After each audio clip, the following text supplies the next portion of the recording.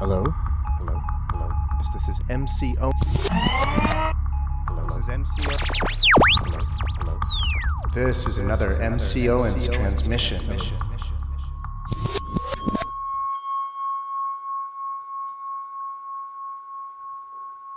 Okay, I'm going to go ahead and get started, but feel free just to settle in while I do. Welcome. My name's Michael. This is our Sutra Study Sunday.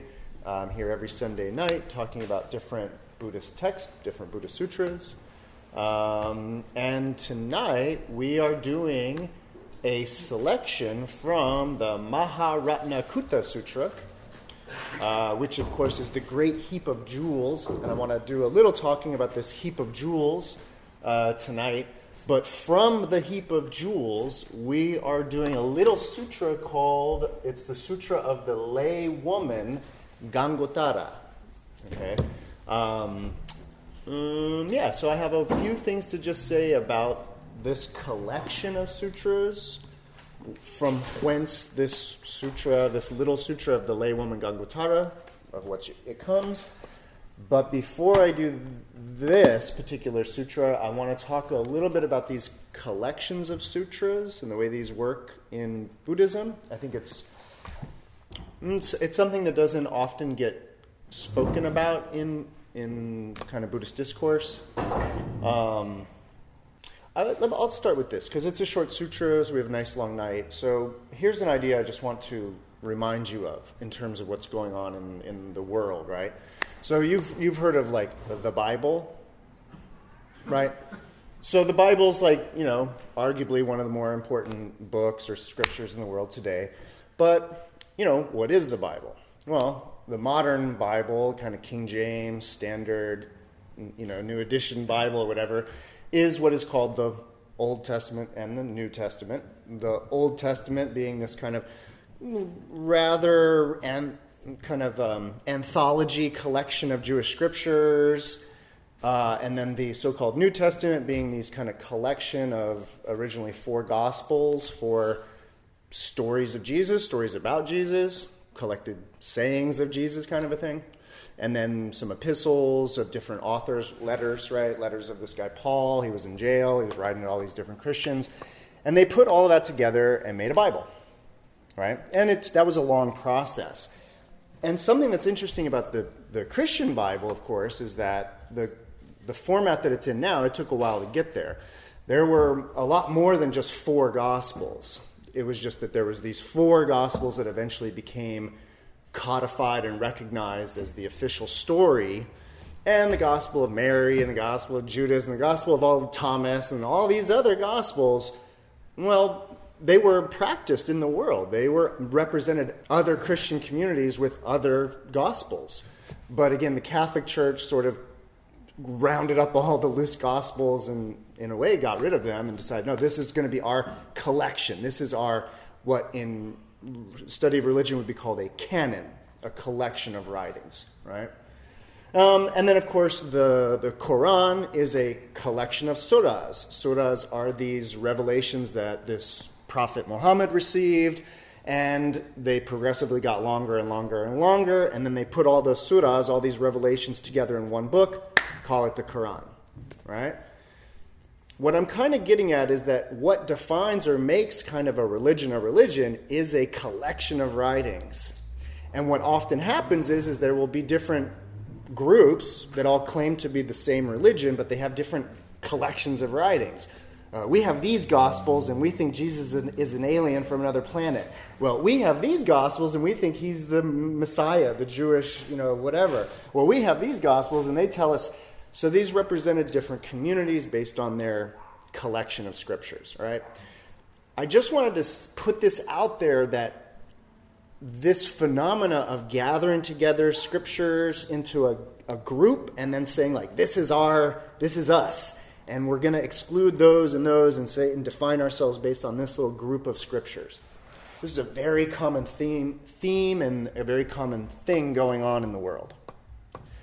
The Buddhists seem to have been doing it maybe as long as anybody. It goes way back. And so I just want to quickly introduce you to this term, the Tripitaka, the tri or 3 Pitaka. And this word Pitaka means a basket. And so originally the Buddhists carried their scriptures, their recorded sayings of the Buddha, and their rules for monastic behavior, and their commentary and lists of teachings. These three baskets were considered the foundation of what was Buddhism. And traditionally they said that the monks carried around the scriptures in these baskets from place to place to place, from vihara to vihara. And so that's where you get this idea of the Tripitaka or the Tripitaka, these three baskets. The sutras themselves, even the earliest sutras, you should know if you don't that this word sutra is a Sanskrit word, and the English word suture, S-U-T-R-E, to sutura, to like suture a wound, that comes from the Sanskrit. It comes from the word sutra. And what sutra means is to sew. Indeed, even the Germanic su, I believe, originally derives from sutra, that idea. And what this suturing, the sewing together was, for Sanskrit, for people in India, is that you would have the collected sayings of like Patanjali or someone. The Yoga Sutras, for example. It's like, oh, he said this, he said that. Oh, and then he said that, and then he said that.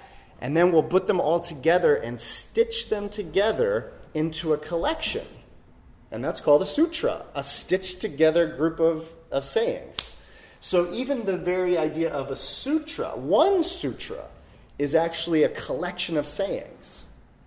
Okay?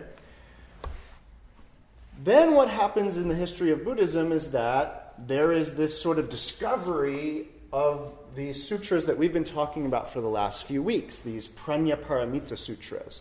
Sutras talking about transcendent wisdom, the highest form of understanding within Buddhism. And these Prajnaparamita sutras were originally actually called the Bodhisattva Pitaka. This was the Pitaka, or the basket of teachings for the Bodhisattvas.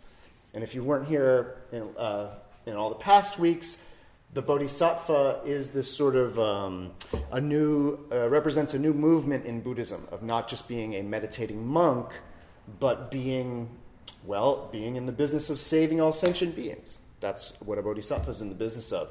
And so, I didn't mention when I was talking about the Vajra Sutra last week, and the Heart Sutra before that, and a number of months ago we talked about the 8,000-line Prajnaparamita Sutra. What I didn't mention last week and the week before is that there's a tradition or a story that a Buddhist monk named Nagarjuna went to a magical underwater world of shape-shifting serpent beings and was given a giant trunk, this is my trunk, given a giant trunk full of these Prajnaparamita sutras by a being named Muchilinda, a seven-headed cobra being. Anyway, so that's the story. I didn't tell you the mythological story the last few weeks. I was giving you a more straightforward, historical, scholastic understanding of where these came from. But what I want you to know is that these Prajnaparamita sutras, they were all considered one sutra. The sutra on transcendent wisdom, the sutra on Prajnaparamita. And then as a collection, you get the Heart Sutra version of it, the Vajra Sutra version of it, all these different versions of it. But they're all part of a collection, right? And then in times past, I did one night on this Avatamsaka Sutra, or the flower garland. This is also, it's called one sutra, but the very idea of it is that it's actually a flower garland, right? Like a necklace of flowers, and that it itself is actually a collection of smaller sutras. Two of the more famous are the Tenstaja Sutra and the Gandhavyuha Sutra, but there's many, many more. And so these all get put together into a collection called this Flower Garland Sutra. But again, it's a collection of little sutras. So you can imagine each sutra being like one flower in that garland, right? The Lotus Sutra as well, even though it says it's one sutra, it's actually a lotus pond full of these little sutras. We read the Universal Gateway of Avalokiteshvara. We also read parts of the Medicine Buddha Sutra. So if you've ever read the Lotus Sutra, you may have noticed that it looks like a collection. Because you'll have one part going on for a while, and then all of a sudden it's Shamantabhadra's sutra in there, and all of a sudden Avalokiteshvara. So it has the appearance of a collection. The Lotus Sutra is actually very interesting because it is playing with the very idea of a collection. And so it does this thing of almost turning itself inside out, where it kind of, the actual Lotus Sutra is nowhere to be found, but it is somehow hidden within all these other little sutras. It's kind of a very mystical little sutra like that. And then tonight we're talking about the heap of jewels. So now we're not using the metaphor of a flower garland or a lotus pond. We're using the metaphor of a pile of jewels. And that pile of jewels could be understood a number of different ways, but not unlike the Avatamsaka Sutra, the Maharatnakutta, the heap of jewels, is actually 49 sutras altogether. And by most people's estimation, that's the heap of jewels, those 49 sutras. But I also want you to know that there's a beautiful term, if you will, in Buddhism where they refer to those little dharma nuggets of wisdom as jewels. So in Buddhism, those little like pithy dharma nuggets, those are called jewels. And last week when we were reading the Vajra Sutra, and it talked a lot about filling worlds full of jewels, there's also a way in which they might be referring to those types of jewels as well. Buddhism is very poetic that way. It's operating on so many poetic levels that it's part of what I want to do these classes is really give you guys the vocabulary and the background so you can appreciate these poetics that are going on. All right. Out of the heap of jewels, we read the Sword of Wisdom over a number of weeks, many months ago. We read the Universal Gateway of Manjushri. So Manjushri Bodhisattva, his Universal Gateway is in this collection, whereas the Universal Gateway of Avalokiteshvara is in that collection. This is kind of a hodgepodge of sutras, the Maharatnakutta. There is a section on pranya. There is a section on wisdom, which is I'm going to be reading from tonight. There is a section on the so-called Pure Lands and these other Buddhas. So not just the historical Buddha, but there's all these other Buddhas. So the Ratnakutta Sutra is this kind of like anything goes kind of a sutra. Whereas the Avatamsaka, all those sutras have a through line. They are all in a way connected. All the sutras in Lotus Sutra are kind of connected. There's a through line. This looks like maybe it's kind of just a bunch of leftovers, but I don't know. There's something very interesting about this pile of jewels. All right. So that's where our sutra comes from, is this particular collection. And this one is called the Laywoman Gangotara. A lot of things, I'm kind of, again, doing my kind of DJ thing here where I'm trying to mix these sutras together. So there's going to be a lot of play off of last week and the week before. All right, and so I want to actually start with an idea from the Vajra Sutra to put us in the right frame of mind. And then we'll look at this Laywoman Gangotara. The idea that you really need to be familiar with or re-familiar with is from the very last chapter of the sutra, of the Vajra Praniparamita Sutra. This is what I read last week, by the way. This is probably the most famous line from it. It's the little poem that's in the final chapter of it. And the Buddha tells Subhuti that he kind of summarizes the whole sutra in this little Dharma jewel, saying, all conditioned dharmas are like a dream, an illusion, a bubble, or a shadow, like dew and like lightning, thus they should be perceived. That's the big line from the Vajra Sutra here. I want to go over that really quickly just to bring us back on board in terms of kind of how we're thinking about these ideas. And then we're going to see what the laywoman Gangotara has to say about all this. So what gets mentioned there is the Buddha says at the end, here it is, this is it. Look at the world this way. This is the right view, the samya drishti, the right view of the world, is that you should see all conditioned, all samskrita dharma, all conditioned dharmas as like a dream, an illusion, a bubble, or a shadow. All right, so what is a samskrita dharma? This is a way, samskrita dharma is a way of putting something that we've been talking about every night that we've been here. And what we've been talking about is this stuff in this world. All these things, these objects in the world. Not to mention all these things. Beings, sentient beings, human beings, what have you. So we've got stuff and beings, and then, ideas, right? Very subtle stuff. Because this stuff is like, you can kind of like hold this stuff, sort of, kind of. But ideas, they're a little, where are those at, But indeed, what a dharma is in this situation is, you name it. Doesn't matter. A bowl, a table, a chair, a hair follicle, a light bulb, a greedy thought, whatever, you name it. Whether it's an idea, a feeling, a sensation, an object, a phenomena, whatever it is, that's a dharma, that's a thing. So if you would like, you can just think of this word as a thing. A thing, right? I mean, a phenomena or something like that. But when we say a dharma is a thing, it's not, again, just a thing you can touch. It's any phenomena. So like even, again, just the thought of the color red.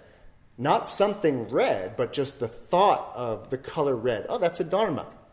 A little tricky to grab, but it is a dharma or a thing nonetheless.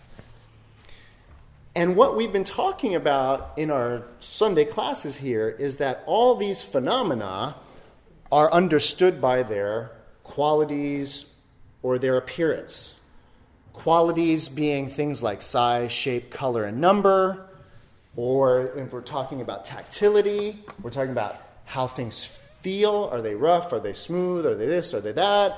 If we're talking about sound, we're talking about sound qualities, loud, quiet, soft, all of that. And so all of these things, whether it's a noise or a sight or a smell or whatever, what this is sort of saying is that all conditioned or conditional samskrita, all samskrita dharmas should be seen as being like a dream, an illusion, a bubble, or a shadow. So now that we know that dharmas are all the stuff, whether again it's an idea or a thing, and this is saying that samskrita dharmas are like an illusion or a bubble. And when I say conditioned or conditional, you don't have to get too crazy here tonight. You really can just think of this idea of everything being conditional in the sense of, again, is this a large bowl? Well, that depends, right? It would be conditional based on if there was a giant bowl here, well, then it's a small bowl. But if I had a tiny little bowl, it would be the big bowl. So is it big? Is it little? Well, that's conditional. It's dependent upon or conditional based on the other bowls, right? Am I speaking loudly now? Am I really? No, I was speaking really quietly before, right? So soft, loud is conditional. It's dependent. So the idea is that, and if you were here last week, we're talking about these ideas of lakshana, and this idea of these lakshana is the Sanskrit word for qualities of things.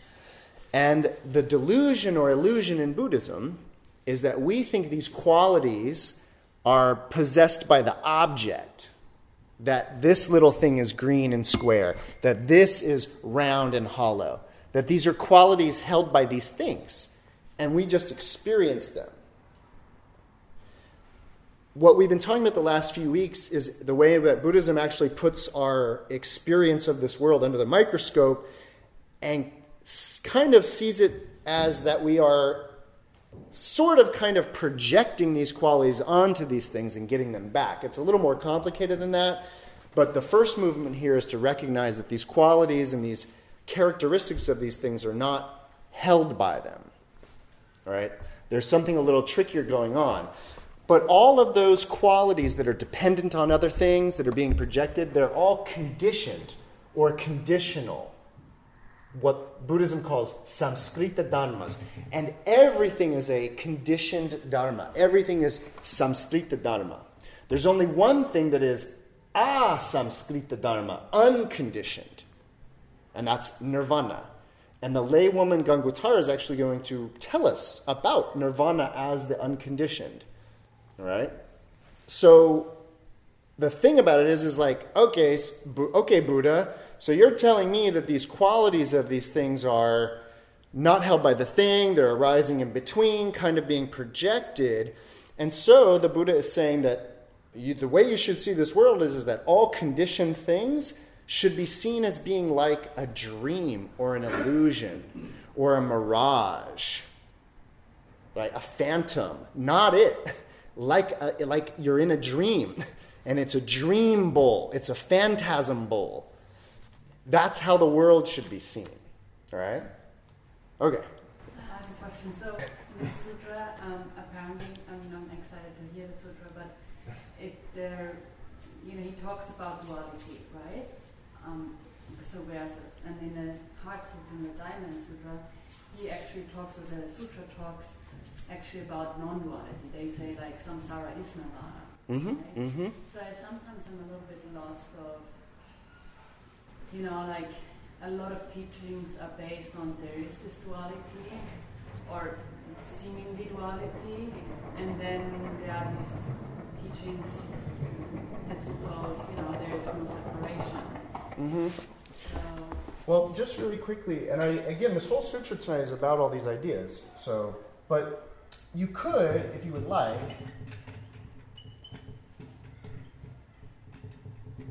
sure, you could say this is talking about the dualistic world. Everything dualistic, subject-object relationship. Boom. So you're already in the world of dualism. If you're in the Samskrita Dharma world, it's tempting. It's tempting to say, then the unconditioned is the non-dual. But this is where I'm really always trying to really, get across how far Buddhism is being past non-duality. Because this concept of non-dual is totally dualistic. That's what Buddhism is saying, is that you will never, ever get out of the dualistic trap. As long as you are a subject-object situation. Meaning, oh look, words on a thing. So non-duality is absolutely beyond conceptualization, absolutely beyond grasp, absolutely beyond all of that. Logically, it's nice to put this as, you mean that's non-dual. And then the logical mind is very satisfied at having a little box that is the non-dual. But that's not non-duality by a long shot, if you know what I mean. But Buddhism is wrestling with this very concept that while the non-dual is nice to think about, anytime you're thinking or in discursive thought or anything, you're going to be trapped in subject-object. You're over here. You're always over here, actually, is the idea. But let's get to the sutra. Did you have a question before we do the sutra? It's just that I build bowl recognizers. It's my job. For real. Okay, but you don't, though. Please stop saying this. You don't. You program computers to recognize certain things. That's very different. It's a statistical process, so it looks at stuff. But anyway, yeah. Bottom line is that what the robots call a bowl is just, the concept of bowl is just a lakshana in itself. So whether the robot does that, it says, that's a bowl, and I call something else a bowl, and it's all boiling down to it's a lakshana anyway, right? There's an arbitrariness. There's no it comes back to exactly to what you were saying. The bowl is like from the robot perspective, from your perspective, it's a different lakshana anyway in the first place, and saying different is also lakshana. Yeah, again, this idea though, I don't want to I'll give it one more minute. But again, the idea here is that, I don't go down too many hypothetical roads to begin with. I think hypotheticals are totally ridiculous because Hypotheticals, you can make hypotheticals do anything you want them to do, if you know what I mean. So it's like, and then as soon as you get in a trap, it's like, well, hypothetically, then that didn't happen. And it's like, okay, what are we talking about? So hypotheticals for me are always a little tricky. But if we're talking about programming some sort of machine to identify lakshana, you're not programming a machine to identify bowls. You're identifying lakshana of certain characteristics. And so again, if the machine were to come along and say, oh, look, a bowl, and then not a bowl, and again, I were to get my torch out and I were to flatten this thing out, it would all of a sudden say not a bowl. It would not recognize it. But it's not thinking, A, it's not thinking, and B, it's not talking about bowls. You have programmed it to identify a certain lakshana of hollowness, and if it doesn't have that lakshana anymore, it won't fall into the category of that. That's how we think. Yes, that's what we're talking about. That's what Buddhism's talking about. That's how we think. Yeah, so great, but where are we? We're no further along than they were 2 seconds ago, if you know what I mean. But we could be. We could be further along. Okay. So again, this is a short one, but you kind of need to either be reminded of all of that or have heard it all initially. What a wild idea. If you've been here and you heard the Vajra Sutra and you heard the Buddha talk about the Ganges River and all the Ganges rivers, what does it mean that this lay woman, she's an upasaki. So there's upasakas, lay men, and upasaki, lay women. So this lay woman whose name is Tara. Tara means it does mean above, but it means sort of like superior to. So in that sense of above, it can literally be above, but it gives the sense of like a sense of superior to the Ganges. This woman is the Ganges River Tara. Something like that? I don't know. There seems to be something going on with, of course you know that in India the Ganges River is worshipped as a god. So there's Ganges or Ganga worship going on in India. That Ganga worship or that Ganges River worship then trickles into our Vajra Sutra here by this amazing metaphor of taking all the sand and having as many Ganges rivers as there are grains of sand in the Ganges River. It's a lot of Ganges rivers, right? And so this kind of a mystical power of the Ganges River is sort of, I think, is in this woman's being, that she's this Gangotara. All right, so maybe it's just the woman and her parents, she lived by the Ganges River and her parents named her Gangotara. Or maybe this is one of those Buddhist things where they're speaking so layered and poetic that somehow the Buddha's having a discourse with the Ganges River itself. Just be open to that. That's what's maybe going on in here, right? Thus have I heard. Once the Buddha was dwelling in the garden of Anathapindika in the Jetavana near Shravasti, and at that time a lay woman named Gangotara came from her dwelling in Shravasti to see the Buddha. She prostrated herself with her head at the Buddha's feet, withdrew to one side, and sat down. The world-honored one, the Buddha, asked Gangotara, "Where do you come from?"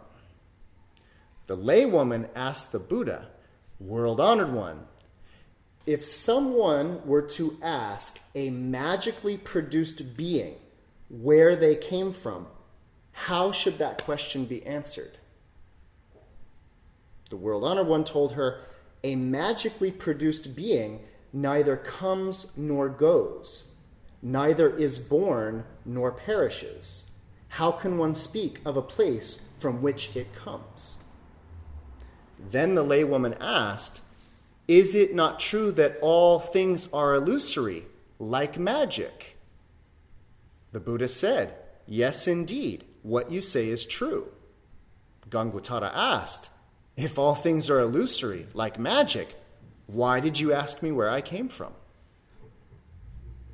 The world-honored one told her, "A magically produced being does not go to the miserable plains of existence, nor to heaven, nor does she attain nirvana. Gangotara, is that also true of you?" The laywoman replied, "As I see it, if my own body were different from a magically produced one, then I could speak of going to the good or miserable planes of existence or of attaining nirvana. But I see no difference, though, between my body and a magically produced one. So how can I speak of going to the good or miserable planes or of attaining nirvana? Furthermore, World Honor One, nirvana's very nature is such that it is not reborn in the good or miserable planes, nor does it experience parinirvana. I perceive that the same is true of my own nature. The Buddha asked, do you not seek the state of nirvana? Gangotara asked in return, if this question were put to one who had never come into being, how should it be answered? The Buddha replied, that which has never come into being is nirvana itself. Gangotara asked, are not all things identical with nirvana? The Buddha replied, so they are, so they are. World Honor One, if all things are identical with nirvana, why did you ask me? Do you not seek the state of nirvana? Furthermore, World Honor One, if a magically produced being asked another magically produced being, do you not seek the state of nirvana? What would the answer be? The World Honor One told her, a magically produced being has no mental attachments and thus seeks nothing. Gangotara inquired, does the Tathagata's very question stem from some mental attachment? The World Honor One told her, I raise the question because there are in this assembly good men and good women who can be brought to maturity. I am free of mental attachments. Why? Because the Tathagata knows that even the names of things are inapprehensible, let alone the things themselves, or those who seek nirvana. Gangotara said, if so, why all the accumulation of good roots for the attainment of enlightenment? The Buddha replied, neither bodhisattvas nor their good roots can be apprehended, because in the bodhisattvas' minds there is no discriminative thought as to whether they are accumulating good roots or not. Gangotara asked, what do you mean by no discriminative thought? And the World Honor One answered, the absence of discriminative thought cannot be understood or grasped by means of thinking. Why? Because in the state of no discriminative thought, even the mind itself is inapprehensible, let alone the mental functions. This state, in which the mind is inapprehensible, is called inconceivable. It cannot be grasped or realized. It is neither pure nor impure. Why so? Because as the Tathagata always teaches, all things are as empty and unimpeded as empty space. All right, let's stop there and talk a little bit, and then I'll finish it. Questions, ideas? Exactly what you mentioned before about it. He points to the misunderstanding, a little bit at least, from one aspect of duality, right? And the last answer he gave is like, well, you are asking from a mind who is in itself dual or thinking in a way, right? Mm-hmm. That goes back to what you said before. Mm-hmm. Yep. And again, the language in here where it's talking about beyond pure and impure, that's the non-dual realm. And that they're trying to talk about, they're trying to point at using this language and using this stuff. But always remember that Buddha's saying about not mistaking the finger pointing at the moon for the moon. The fingers are pointing at non-duality. The fingers are not non-duality. When the finger says beyond pure and impure, that's not non-duality, but it's pointing at it, if you know what I mean. And that's what the sutras are always talking about, is like, do not mistake the dualistic world for it in that way. Yeah. Can you speak a little bit on this thing about a magically produced Yes. being? I mean, that's a very... Yeah, because we're going to bring back to your magically produced robot, going after magically produced bowls and all of that. So from the top, right? This is an amazing dialogue, and it just keeps getting crazier, by the way, in terms of this discourse with the lay woman.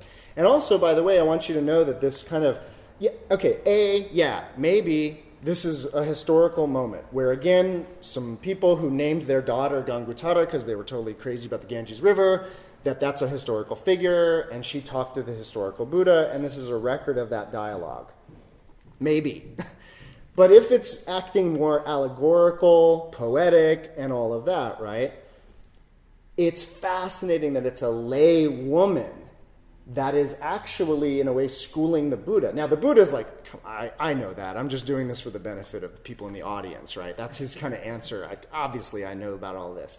But still, if you've been following the last number of sutras and seeing how, whether it's Ananda, Subhuti, Shariputra, who the Buddha is discoursing with is of the utmost importance. All right, these are truly like, in my opinion, these are way wilder than the Platonic dialogues. Like, that format of the Platonic dialogue is, I think, an amazing way of dispensing information. I think this is way crazier in that way. Because it's acting in this poetic level too, where the interlocutors, the questioners, start to represent things. So it's not just about what's coming out of their mouth, it's that a lay woman is asking the Buddha this, or better yet, the lay woman is telling the Buddha this, right? And so the first question, she comes, Gangatara comes, sits down, and he says, where do you come from? And the lay woman, Gangatara, says, World Honored One, if someone were to ask a magically produced being where he came from, how should the question be answered, right? And he says, a magically produced being neither comes nor goes, neither is born nor perishes. How can one speak of a place from which he comes? All right. There's a few different ways that we could talk about this. All right. So we're going to we'll eventually tie it back, but I want to use an example. There's all these examples that Buddhists use that are a little outdated, so I'm going to try to revamp or modernize one in a certain way. But what you could think of in terms of this question of what would you say to a magically produced being? Where they come from, right? Well, imagine either, you could really just imagine it as having a hallucination. Just for now. Just having a hallucination. All of a sudden, I don't know, maybe you took something, somebody slipped you something, I don't know, but all of a sudden you're having a hallucination. All of a sudden, whoa, somebody walks in the door. And it's like, whoa, where did they come from? Right? Does a hallucination of a person where you're like, well, where did you come from? Did they come from down the block? Down the street? Did they come from South Bay? No, they're a hallucination. Right? They don't come from anywhere. They were not born anywhere. They don't go anywhere. Right?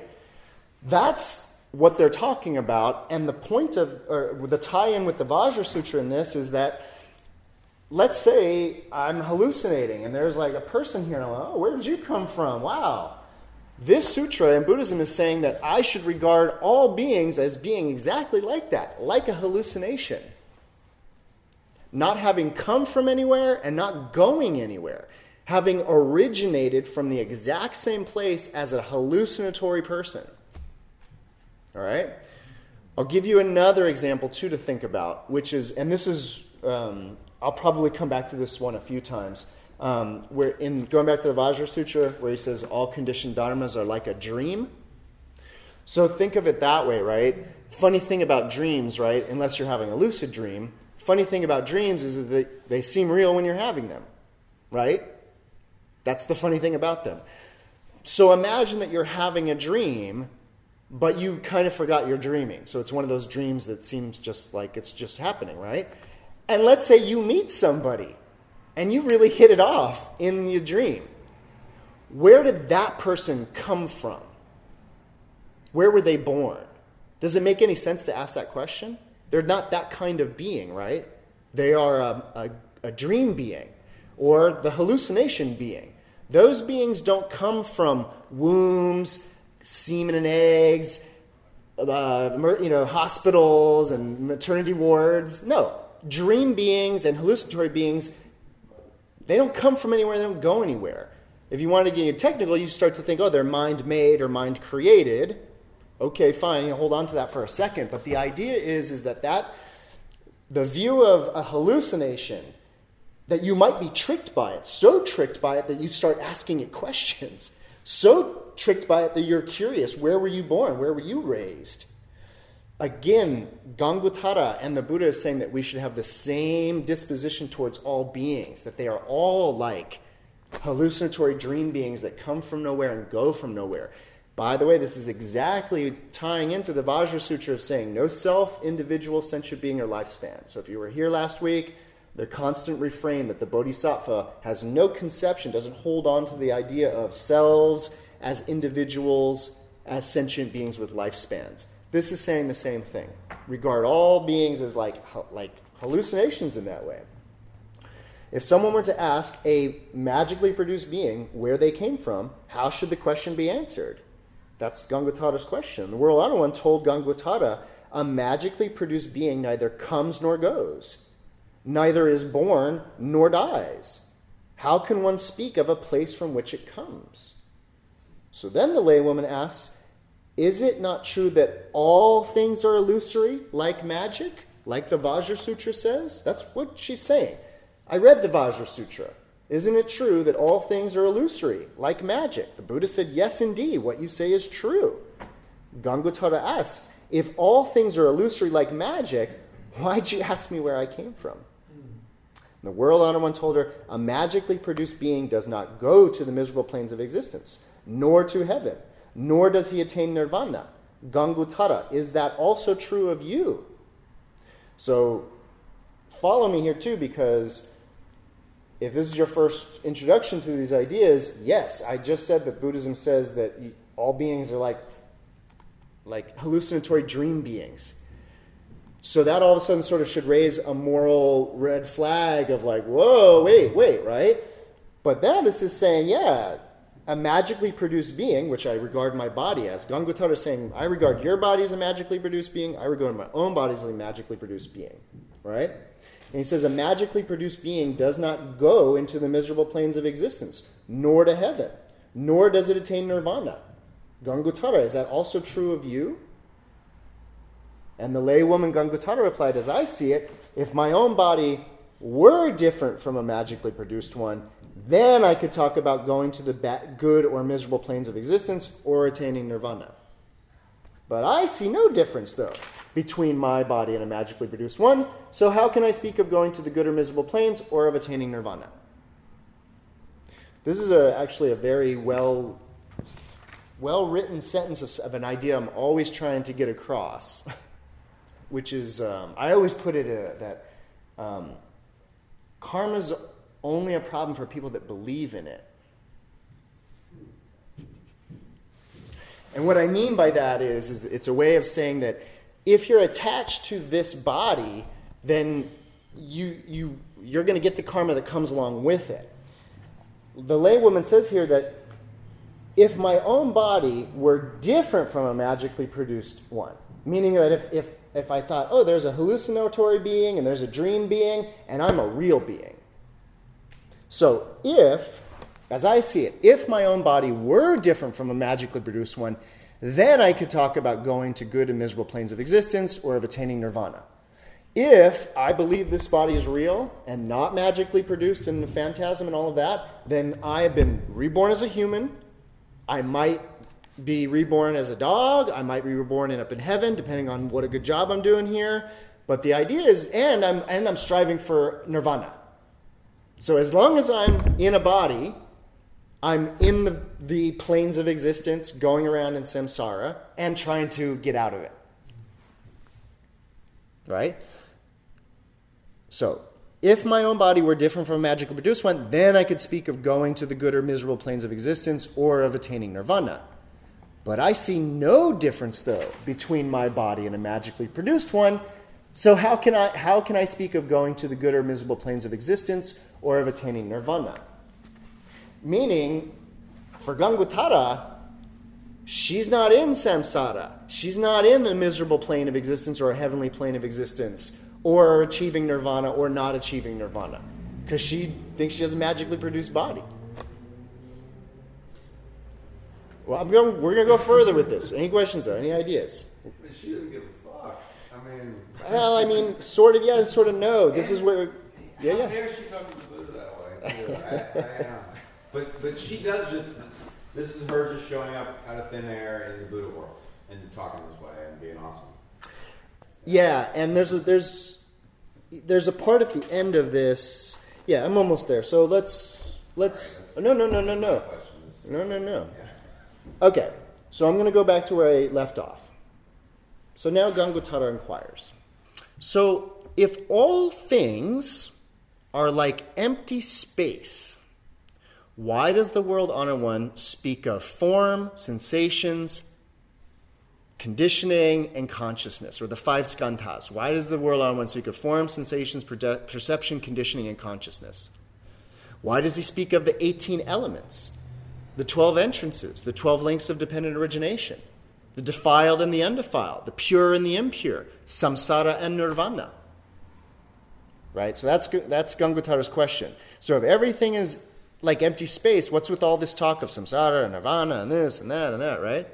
The Buddha told Gangotara, when I speak of a self, for example, although I express the concept by a word, actually the nature of a self is inapprehensible.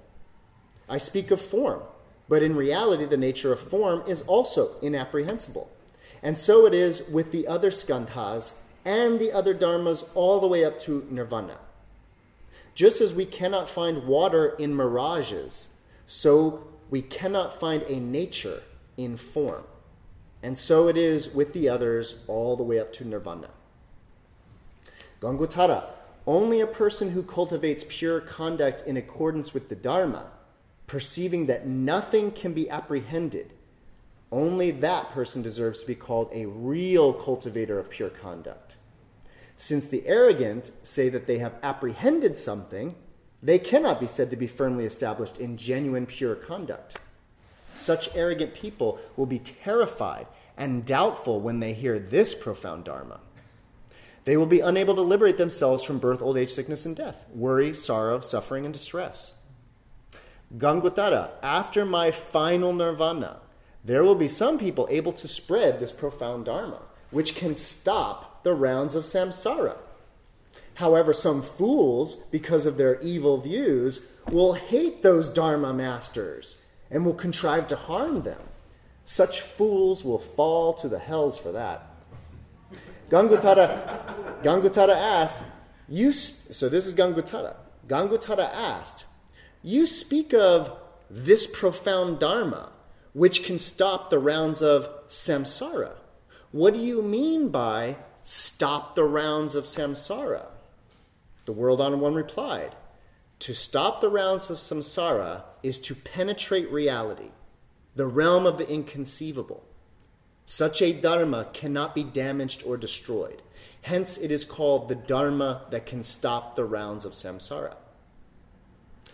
Then the World Honored One smiled graciously and emitted from his forehead blue, yellow, red, white, and crystalline lights. The lights illuminated all the numerous lands, reaching as high as the Brahma heaven, then returned and entered the top of the Buddha's head. Seeing this, the Venerable Ananda thought to himself, the Tathagata, the worthy one, the supremely enlightened one, does not smile without a reason. He rose from his seat, uncovered his right shoulder, knelt on his right knee, and joined his palms together toward the Buddha and inquired, saying, why did the Buddha smile? The Buddha replied, I recall that in the past 1,000 Tathagatas also taught this Dharma here, and in each of those assemblies was also a lay woman named Gangotara. And after hearing this Dharma preached, the lay woman and all the assembly left the household life, and in time they all entered nirvana, and then ultimately the final nirvana. Ananda asked the Buddha, what name should be given to this sutra, and how should we accept it and hold it? The Buddha said, this sutra is called Flawless Purity, and you should accept it and hold it by that name. During the preaching of this sutra, 700 monks and 400 nuns were liberated from defilements forever, and their minds were set free. At that time, the gods of the realm of desire magically produced various kinds of wonderful celestial flowers and scattered them upon the Buddha, saying, "Rare indeed is this lay woman who can converse fearlessly with the Tathagata on equal terms. She must have served and made offerings to countless Buddhas and planted good roots of every kind in their presence."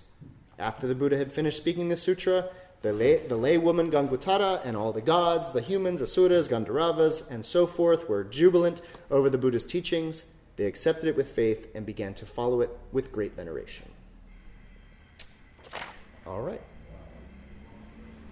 Questions? Yeah. You know what kind of comes to mind while you were reading this is she kind of answers always why are you asking this question about duality when ultimately you're referring to there's only a non-duality. So I'm thinking about the Four Noble Truth, because the Four Noble Truth doesn't start with there is no suffering, there's freedom. It starts with the duality, with there is suffering, right? So I think it's interesting that in a lot of mantras, like for example in the Guru Yoga, it starts with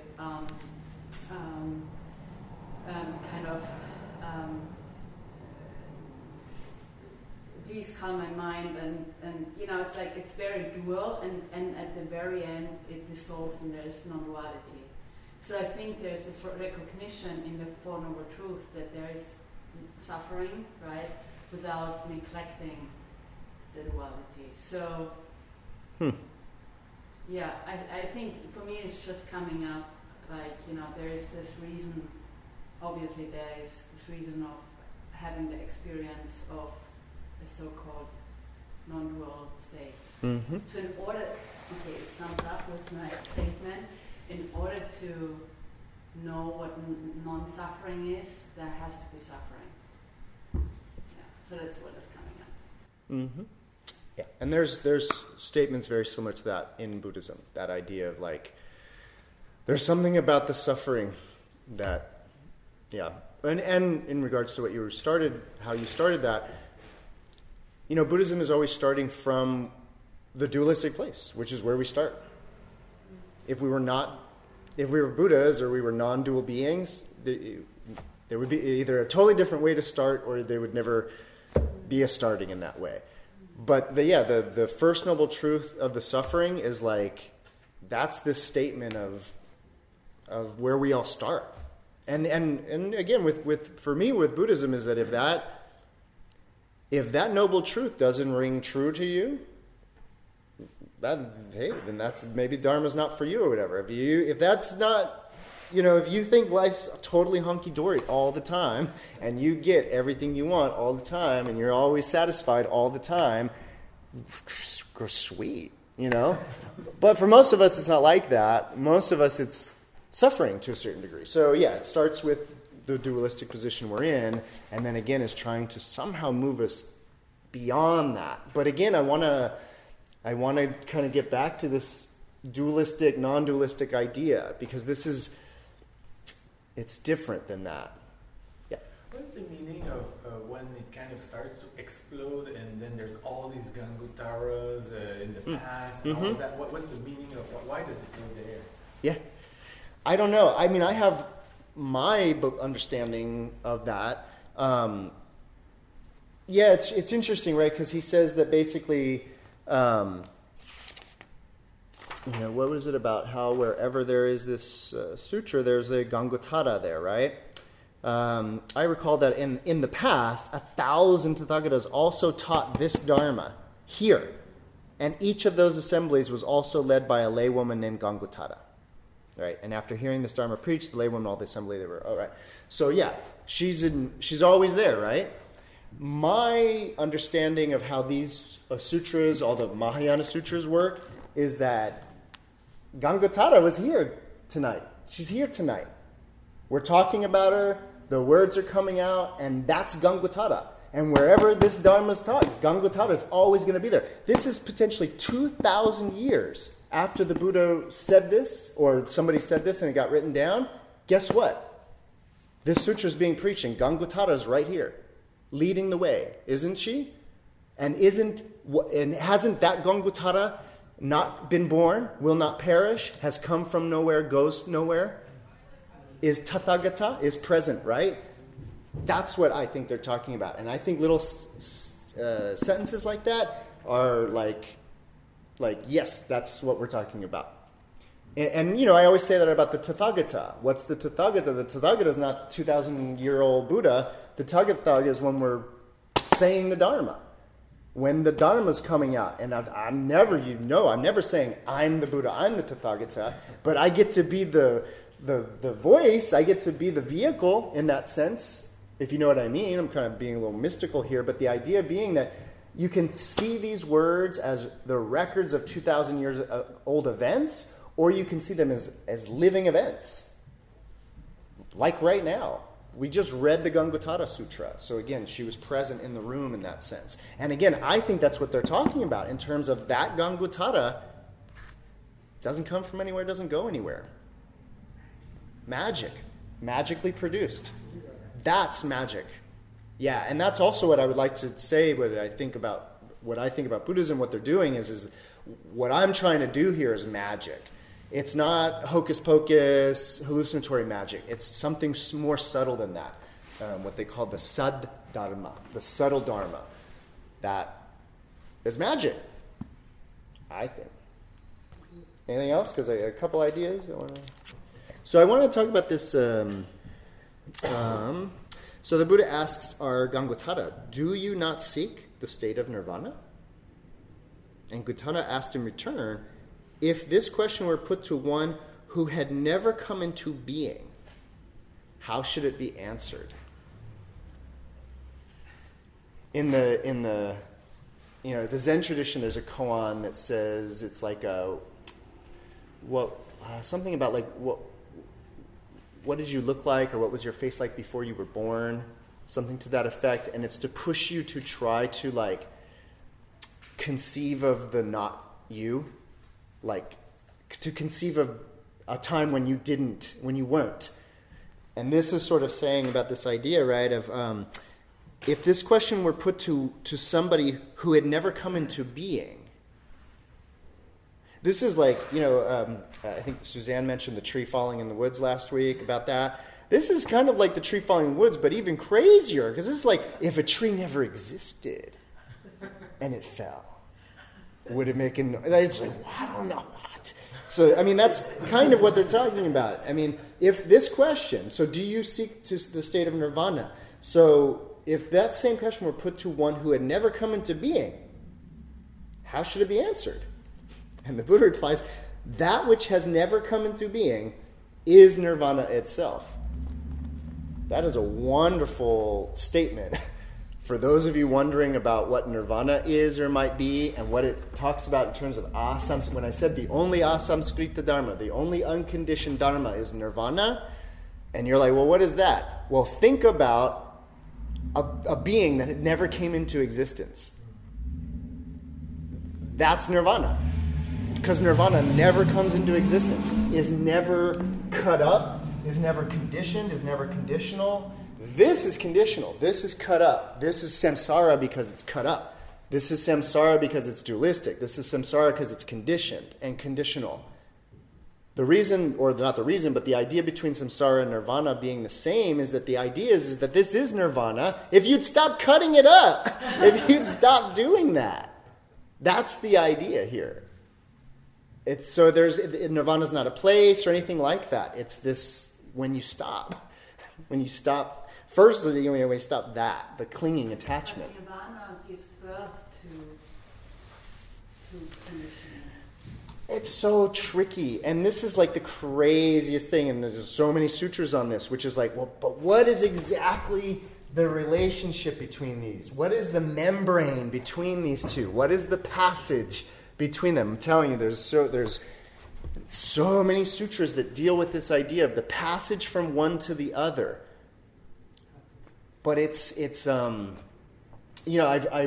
example I give is from It's not really a sutra. It's actually a kind of a commentary called The Awakening of Faith. And in The Awakening of Faith, there's a famous story about a guy who's lost in the woods. And there's no moon out. He doesn't have a compass. He doesn't know north, south, east, or west. He's totally lost. The story goes that the second the man doesn't care where he's going, he's no longer lost. It's just that easy, right? The second he doesn't care where he's going, he's no longer lost, right? Has anything changed in terms of nirvana? If you think of samsara as being lost, samsara is like, which way is which? I'm nervous, I'm scared, I don't know what's going on. That's called being lost. As soon as I don't care, that's nirvana. I don't care where I'm going. Wow, that's nirvana. Oh, so the whole time was just me being worried about where I was going? It was me the whole time? That's what this is saying. This is what Dharma is. Questions? Ideas? I was reading about Shaivism and which talks a lot about non-duality and the interplay Shakti coming out of Shiva and coming back and all that. How is that different, or what's the Buddhist twist that is different than just Hinduism or? That's huge. That's huge. Any kind of Hindu philosophy that's dealing with these dualisms, and then Shiva Shakti is this male-female dualism that gets split up, but then they come together and there's a sense of union, a sense of non-duality or something like that. There's a way in which it's too complicated.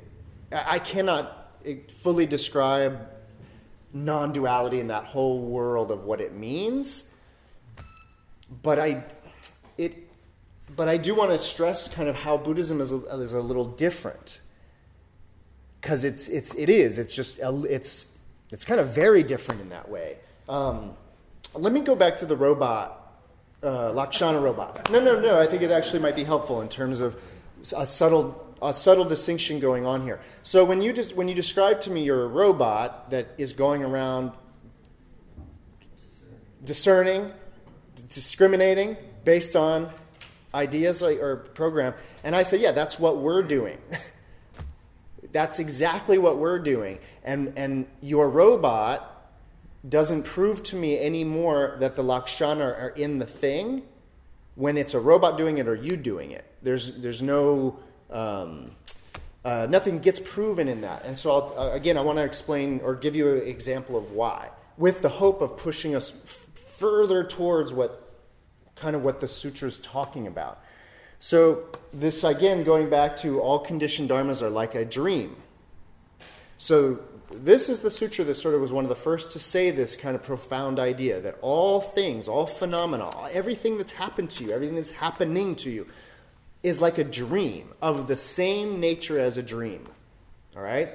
And what that means is that if you think about it, if you think about either a very memorable dream that you've had, where you can really see it, or a dream you had last night, or whatever, but imagine that dream, right? You're seeing things, you're hearing things, you're seeing and hearing things that you think are other than you, right? Because the perception in the dream is one of not being the thing, and so I can extend and grab it or not because I'm not it, right? That's the illusion in a dream, right? Of a duality, yeah? That it's not me.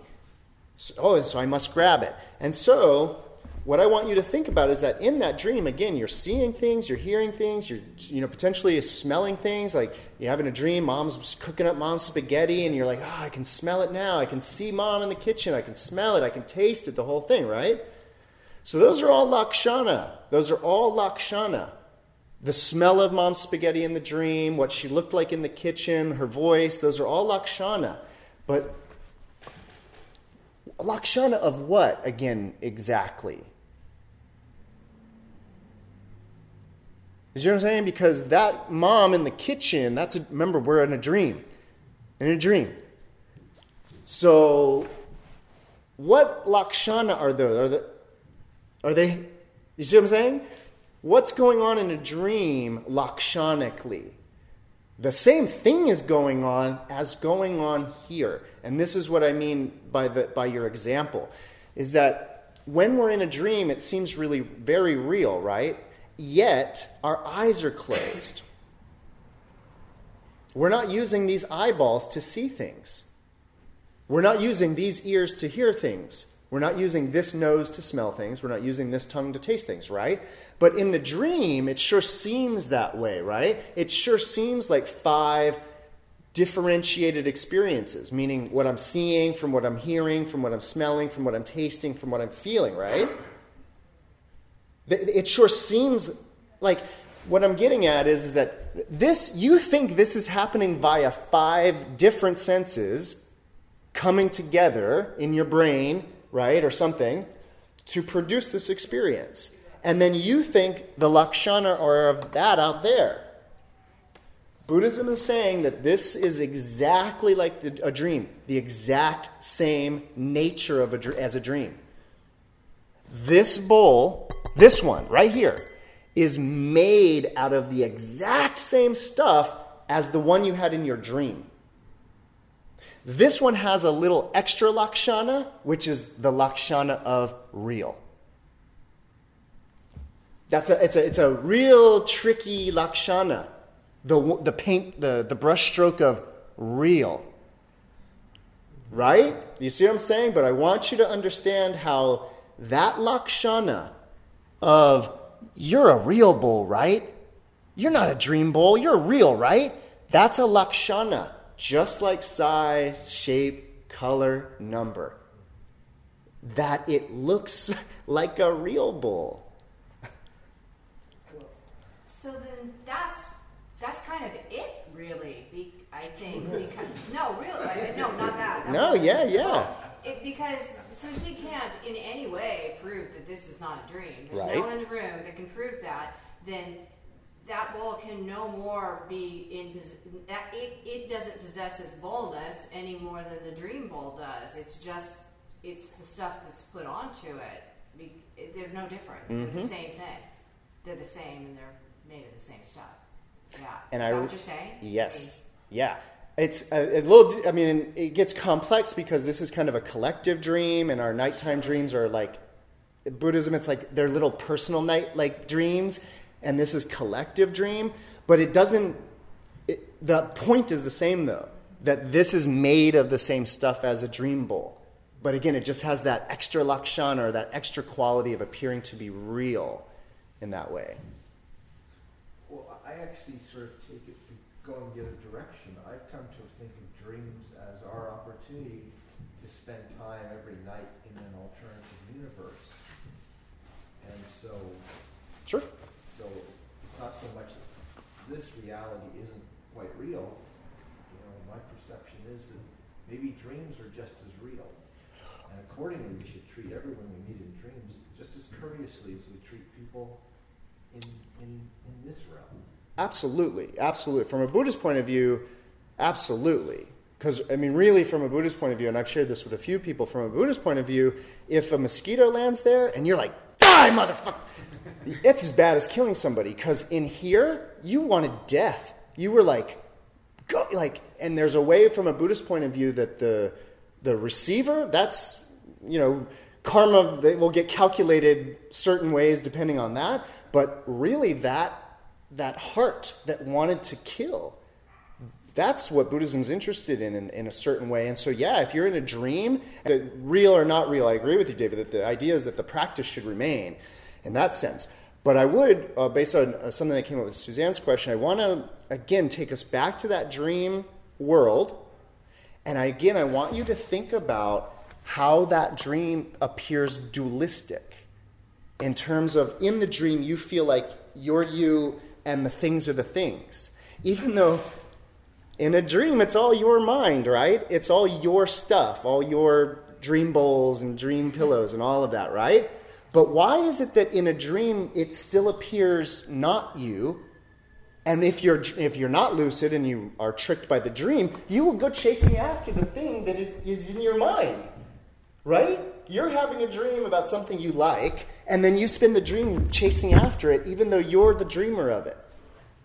But what's funny about that is that because you don't know it's a dream, it's subject-object dualistic, right? But I've shared this with on a number of occasions regarding lucid dreams and regarding dream world and stuff. But I had this really wild lucid dream once. I've shared with people where I was on a tile roof, this big ceramic Spanish mission style roof with these big terracotta tiles. And in the dream, I was on the roof and I became lucidly aware that I was dreaming. Something happened in the dream and I was like, oh wow, this is a dream. That's really wild. And I was doing a lot of lucid dream work, kind of what they call dream yoga, where you kind of actually use that space to practice. And so I did a seated meditation on the roof and I was kind of, trying to meditate on this like, oh, this is a dream. That's really weird. And then in the dream, I did something that's, to this day, changed my life, which is I picked up one of those tiles, and I remember feeling it and being like, man, this is crazy. I remember thinking it feels like it should feel, and it has weight. And then the thing happened. I dropped it, and I watched it fall and shatter. And I was like, in the dream, I went, oh, my mind preserves physics. It did what it should have done under gravity. Do you see what I'm saying? My mind, samskrita, talk about samskrita, samskara, my mind carried over the physics of this world, right? And then forced this phenomena that I dreamed, forced it to obey and look like it should, right? And as soon as that happened, I was like, oh my God, you're going to tell me this is not a dream because that fell? That you can't prove to me anymore because I know now that my mind can create physics. My mind can create worlds. That was another lucid dream I had where I was overlooking a whole city and with trains and all this stuff, and I'm like, wow, my mind can make a whole city. All of our minds can make our whole city. Our minds go crazy every night. They're so powerful, right? But what all of that lucid practice taught me is how it's entirely possible for my mind to be doing the exact same thing here, which is having a dualistic experience when it could be just one mind, right? Because that's what I'm saying about a dream, is that it's just your mind, but the perception is that it's the same me and it thing. Just like the bowl drops, it shatters. Oh, look, a residual subject-object relationship. Do you see what I'm saying? So you use that dream space to realize, oh, my mind creates dualistic experiences, my mind creates physics, my mind creates continuity. If you understand what I'm saying, continuity being like I put stuff in the closet, shut the door. Open it back up and, oh my God, it's exactly the same place. It's all stayed exactly where it was supposed to. And one argument would be like, that proves physical reality because like your mind would mess up, right? Your mind would move stuff around or something. Not necessarily is the idea. If you're following what I mean. Like, so again, anything that you could throw at me here and say, this isn't a dream because,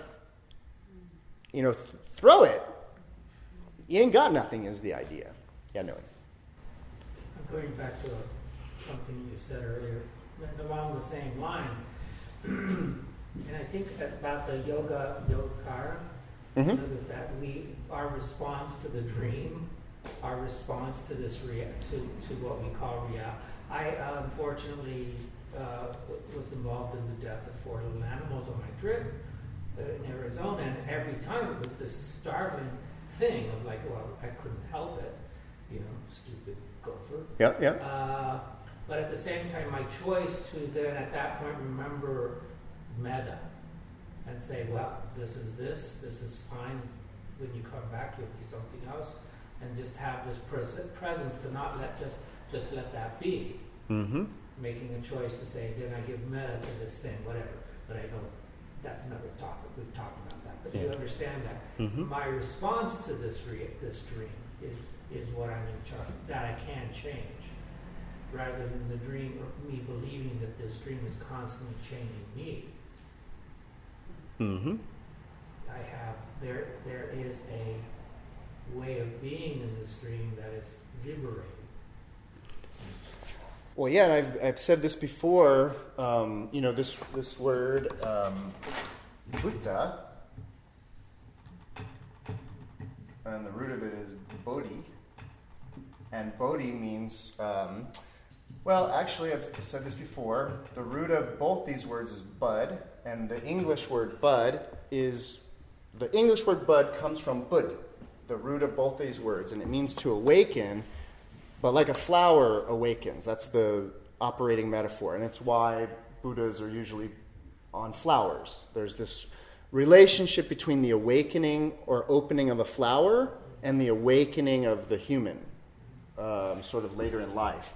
And so Buddha means awake one. Bodhi is awakeness. This is usually translated as enlightenment, but in this case, the operating metaphor is about awakening. And if you haven't heard this, it's worth saying, which is that, so this is the dream metaphor I've been using, right? So the idea is that, again, normally when we're in a dream, we think it's real until we wake up and we go, oh, that was a dream, right? We can look back and be like, oh, of course it was a dream, right? There would never be that or that. But when it's happening, for some reason, walls are melting or whatever, and it's just kind of normal somehow, right? It's really kind of weird. But the idea is that in that dream that we don't know is a dream, where we mistake it for real and subject-object, and there's stuff I want and all of that. An example that I use is that if you don't know it's a dream, and let's say someone's chasing you, and you're scared, and you're like, oh my God, and you're like, oh, they're getting closer. Now, what's of course funny about a dream like that is that you're chasing yourself, right? Because you don't know it's a dream, and so you don't know that that's you. And so you're like, oh my God, right? So when you don't know what's going on, when you don't know it's a dream, you suffer from it, right? But if you all of a sudden became lucid in that dream, lucidly aware that you were dreaming, right? All of a sudden the walls started melting, you're like, walls don't melt. Wait a minute. At that very moment, you could turn around and confront the person who's chasing you, or you would no longer be afraid because you would realize, oh, I'm doing this. I have no reason to be afraid. So, if you understand, by the way, when I say this lucid dream, is anybody confused about what I'm talking about? Okay, so everybody's had a lucid dream or knows the idea, right? It's very helpful to know that because as I understand the Dharma, as I understand Buddhism, what they're talking about is that this is a dream, again, some kind of weird collective dream, but it's of the same nature, and the things that we're afraid of, the things that are chasing us here, are ourself. It's us. And we could wake up to what's going on here and turn around and confront that fearlessly. The reason why fearlessness is a quality of a Buddha is because that's the idea. As soon as you wake up to the dream, like, oh, I have nothing to be afraid of here. All right? Now, what I want you to see, though, is that what's happening is that in my lucid dream metaphor, I was sort of deluded by the dream, right? I was tricked by the lakshana of it. And I wanted to go get the things, or I wanted to fly around or whatever, right? I was tricked by the lakshana. But then I became lucid. I woke up. I'm still in the dream, right? I haven't, actually woken up in bed. I'm in the dream, same dream, but not. Right? Because now it's like, I get it now. Whereas before, I thought I was at its mercy. I was like, what's going to happen here, right? So if you understand the lucid dream as being like a form of bodhi, an awakening where you realize, oh, this is a dream. But again, you haven't woken up, out of bed. You just are aware of what's going on and therefore no longer suffering from it. Buddhism is saying this is a collective dream, and there is a way of living lucidly.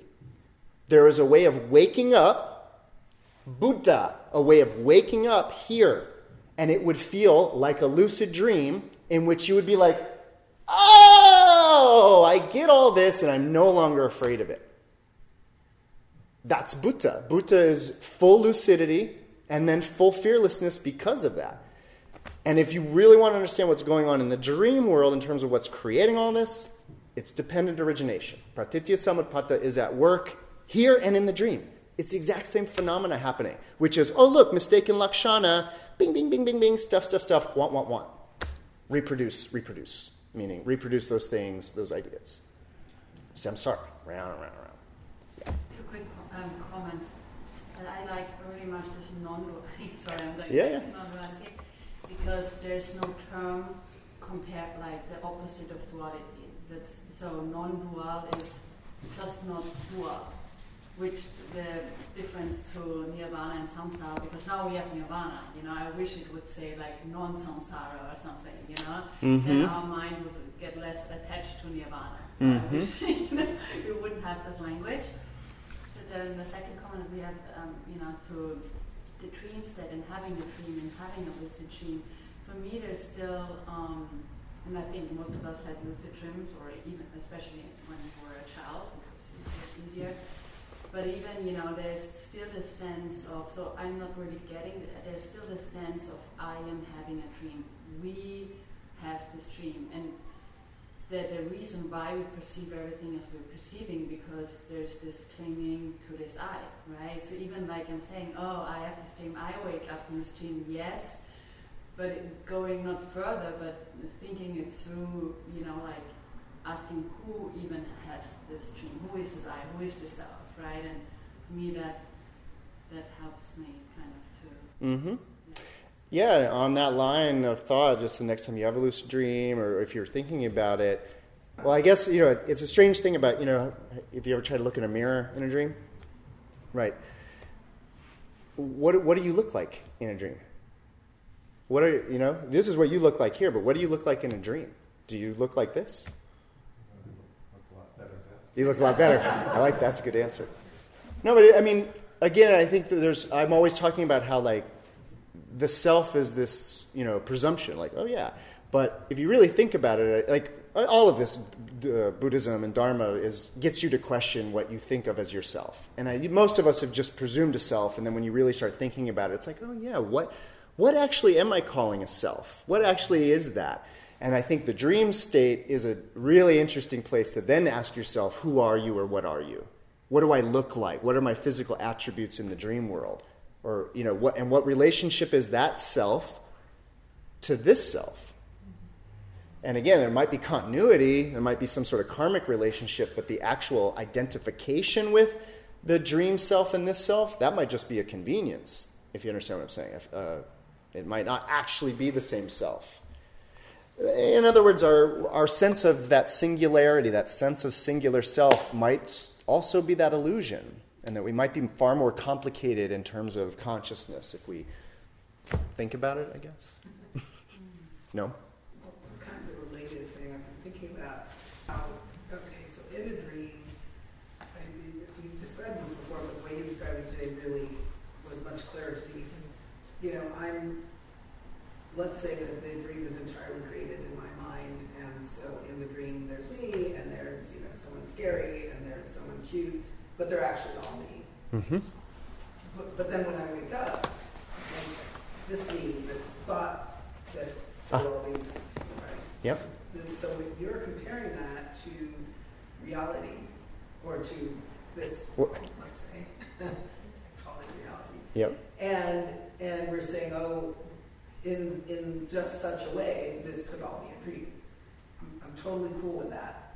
Cooler than I've ever been. However, I've seen a difference in that I'm wondering about the me waking up versus us waking up. And I'm wondering if this is a way of thinking of collective awakening. And so just as, even if we think of this as a dream, and we all have this convention that that's a bowl, and you think it's a bowl, and I think it's a bowl, and you think it's a bowl, cool, we all agree it's a bowl. Can we also all agree on the waking up? Can we all wake up together, as it were? Or is there even such a thing as waking up if it's not all together? Exactly. And so if I were to wake up, would it be just like a dream, where I wake up and I'm like, oh yeah, it's me, all of y'all, you're just me? Or could, Dave and I talk about what's going on and actually wake up together, You see what I'm saying? I The do. difference there? I do. I think they're great inquiries. I don't know, but they're great inquiries. Yeah. It often happens in a lucid dream. You may realize a dream. You turn to the other people around and say, hey, this is a dream, everybody. And they say, this is real. It's happened several times. Yeah. Really? Yeah. No, I mean, I have also had very strange encounters trying to question dream people. And when you start asking them, because after reading a sutra like this, I went around asking people in my dreams, where were you born? Where you come from? I was at a cocktail party. And nobody would answer. They don't play along. They don't play along, and actually they consistently, I've had this in dreams happen many times. They get angry. They start pushing me away. Only in questions of origin, though. It's very interesting and ties into this a little bit. I'm just curious in the Buddhist context, these dream practices. I heard about the yogas of Naropa, for instance. It's one of these yogas. Yeah. Is that what you're talking about? If you want to, go to such a practice, what would be the schools or the... Oh, yeah, I mean, there's... the only traditions that I know of that do dream practice are Tibetans, and there's a book called just Dream Yoga, Tibetan Dream Yoga, something like that teaches some basic techniques that are visualization techniques for... Basically, the goal of this type of practice in Tibetan Buddhism is to maintain conscious awareness into a dream. So most of us black out and then wake up in a dream, and it's actually that waking up that we fall under its delusion in that way, because we just sort of like, oh, where am I? Oh, it's bowls again. It must be reality. You know what I mean? Like, that's the way dreams work. But the goal of the practice is through visualizing usually like a flaming om or a glowing white om. You hold on to it and try to move right into the dream space. And you would be lucid typically through that process, or you would try to be. Yeah. Because normally they introduce these practices like after 20 years of like working with the guru and blah blah blah. It's like super. Yeah, and it's interesting because the actual practice, like going to sleep and using that space, is one thing. And in Tibetan Buddhism, they talk a lot about dream gurus, which are actually meeting teachers in the dream space that may not exist in this space, and then you have lessons with dream gurus. Or I've heard people who they meet their guru, the real Tibetan Lama or Rinpoche or whoever, but then the Rinpoche lives wherever, and then they have dream meetings. And the person meets their teacher in the dreams and has lessons. So it's part of the tradition. Make of that all what you want. Those are all relatively, from my research, relatively new, but the thinking about the dreamscape or dream state goes way back, but they only use it as, like I've done tonight, which is like to get you to think about the way your mind works, to get you to think about how... the one that I'm always emphasizing is this idea of, in the dream, you have sight, sound, scent, taste, and touch, but without eyes, ears, nose, tongue, or body. So it's weird, right? Because in a dream, it's what I call monolithic consciousness, right? It's just one consciousness that the mind might think of as, oh, no, that's what I'm seeing from what I'm hearing. But again, you don't have ears and eyes in a dream. So it's just a monolithic mind situation. Yogacara Buddhism, or most Buddhism, is saying this is a monolithic mind situation that then, because the body is deluded into thinking, oh no, I was born, raised, I will die, then I have eyes that see and ears that hear. Because like Gangatara says, if I'm attached to this body, then I have eyes and ears and I see things. But if I'm not attached to this, then I don't have eyes, ears, nose, tongue, body, or mind. And it's more of a monolithic, mind-only experience of this. One last thing, because I did want to say it. It related to a bunch of things that came up. Think of it this way, too. Think of the clinging, attachment to self. Think of that process as, most of us don't, but I'll just speak for myself. I don't identify with those things. Those are not me, right? this is not me. These clothes aren't me. But this is, I identify with this. So not that, but this is me, right?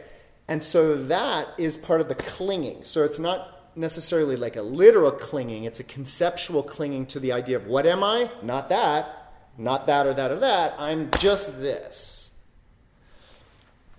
Maybe what's happening is, yes, we're suffering, Buddha says, because of that clinging to self and stuff and ideas and all of that. But think of it this way, too, in this dream possibility world, right? What if, because I'm clinging to this, my perception of my mental activity then all of a sudden appears to be between my ears and behind my eyes? The clinging then all of a sudden, I can only see the world from this very tiny, narrow bandwidth. I don't know what it's like to see me from that angle, that angle, that angle. I only know what it's like to see the world from this tiny little bandwidth. So it's like 1% and then 99% of the rest of the consciousness experience.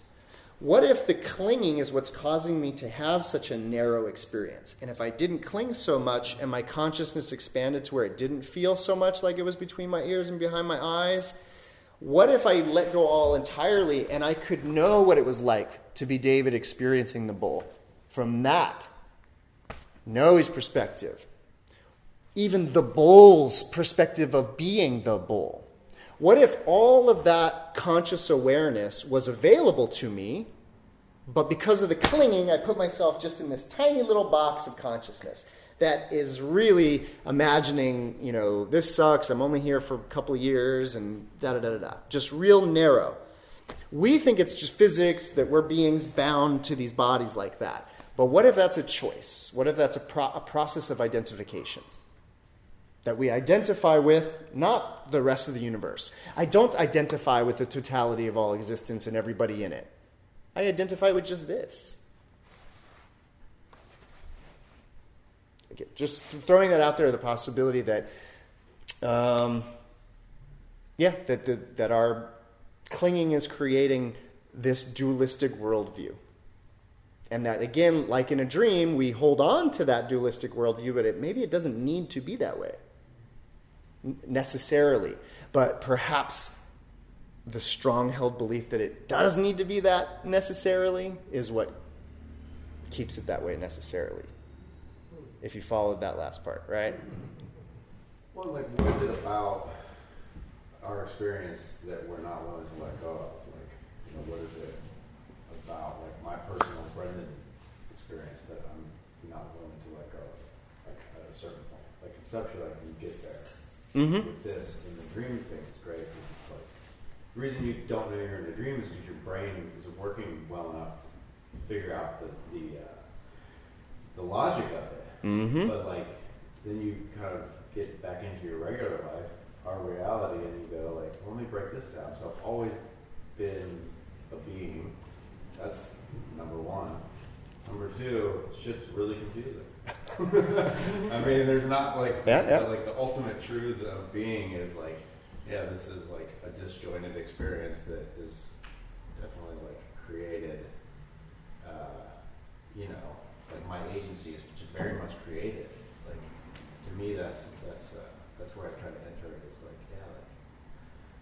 worrying about what I need to do seems to be a shitty sense of self more than other experiences.